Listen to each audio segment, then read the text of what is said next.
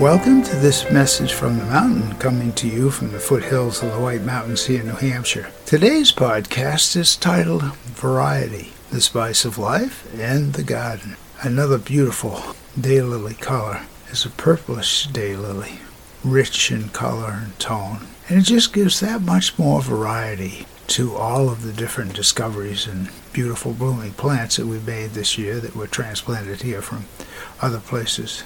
And life is full of all kinds of discoveries.